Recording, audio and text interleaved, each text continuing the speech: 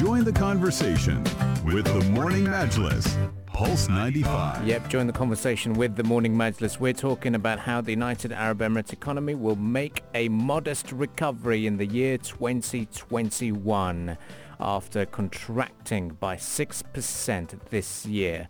That is the statement that's come out from Euler Hermes, and IMF has also forecasted that 5.7% economic contraction across the MENA region is expected in the year 2020. The trade credit insurance provider Euler Hermes, we have the CEO for the GCC region joining us this morning. A very good morning to you. Good morning. Thank you for hosting me. Well, it's a pleasure to have you here on air with us on the Morning Majlis. Now, let's start talking to you about what you expect from the economy in the year 2021. Are we going to see some positive signs emerging very soon? Yes, indeed. We do forecast a positive growth of plus 1.6% in 2021 in comparison to a minus 6% contraction in 2020. Probably the growth would be faster in the second semester of 2021 when the outbreak will be more under control worldwide. I think here it is very key to underline the key role played by the UAE government to contain the outbreak, because UAE was one of the first economy to restart. In 2021, extractive industry, oil gas will still contribute largely to the growth, but we also do expect other sectors like tourism, retail to start picking up in approach of the Dubai Expo 2020. Of course, other sectors like logistic trading will follow the global demand recovery. And I think this trend can already be observed into the PMI index development, because now in August, we stand at 50.8 after a record low PMI in April of 44.1. Oh, 44.1, is that what we've seen over there by the PMI figures? But in terms of recoveries, is that going to require a lot of fiscal spending, and how do we stand? Because your report also says that it's not too much to worry about because of their very stable sovereign wealth fund investments as well. Exactly. So I think the UAE Central Bank and the UAE government already send a very strong answer to this crisis, because they have adopted for 256 billion dirham of stimulus package, which aims at protecting the key economic sectors, sustaining the emerging sectors, and also creating new ones. The package aims at protecting liquidity and capital for banks and corporate, but also reduce cost of doing business. And I think here we have a good example, which is a 47 points of stimulus package from Sharjah, where, for example, we have a 3 months exemption from fees for economic establishment. UAE government can afford a strong support because the ratio public debt to GDP in 2019 stood at 52%, and we do expect to rise to 65%, which is very acceptable, especially knowing that the UAE is in a solid net creditor position thanks to foreign assets for $900 billion, which represent 200% of the GDP. So the government has even the capacity to go further, which is very reassuring. And can we talk about oil as well? Because in the second quarter of the year, we've had oil prices collapse. Oil production was down following the OPEC Plus agreement. Could you talk about the role the global oil markets are playing at the moment in the United Arab Emirates' recovery? So the fiscal break-even oil price for UAE stands between 60 and 70 US dollar per barrel. Of course, lower oil price means lower oil revenues for the government. However, what we have observed from 2015 to 2019 is that basically the impact of the oil price as an impact of minus 1.4% on the fiscal account, which is very moderate and much lower in comparison to our neighbor. If we take, for example, Saudi Arabia, we are talking about an impact of minus 10, Oman minus 13, and Bahrain minus 15%.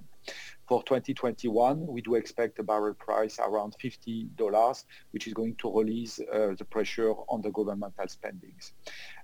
Oil is, of course, still the largest source of revenue for the UAE government. But what we observe also is that the continuous efforts to diversify non-oil economy starts to pay off, and UAE is becoming less vulnerable to this large oil fluctuation. Here I would like to do again a parallel to Sharjah, and Sharjah is a very good example where basically 92% of the revenues are non-oil and very much oriented toward industry, wholesale, and retail. What about your or the expectations and forecast of global GDP during the COVID-19 pandemic era? Can you talk to us more about that? This crisis is an unprecedented crisis by its nature. It's a pandemic and also by its intensity. It is a shock of demand, supply for several months, which has put all the economies on hold. We also do recall that the global economic condition and fundamentals were already not satisfactory in 2019, with trade wars, lower global demand, geopolitical concern.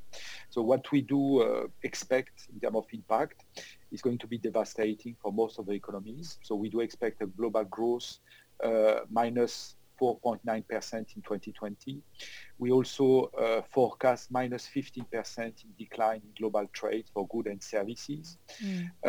We expect a loss in terms of global export for approximately 4.5 trillion US dollar.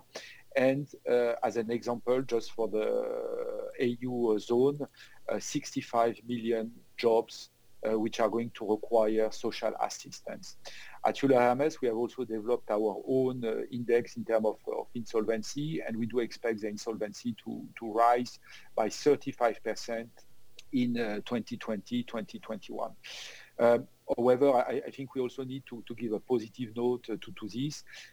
Like any trauma or crisis, the situation is temporary and it is not the end of the story.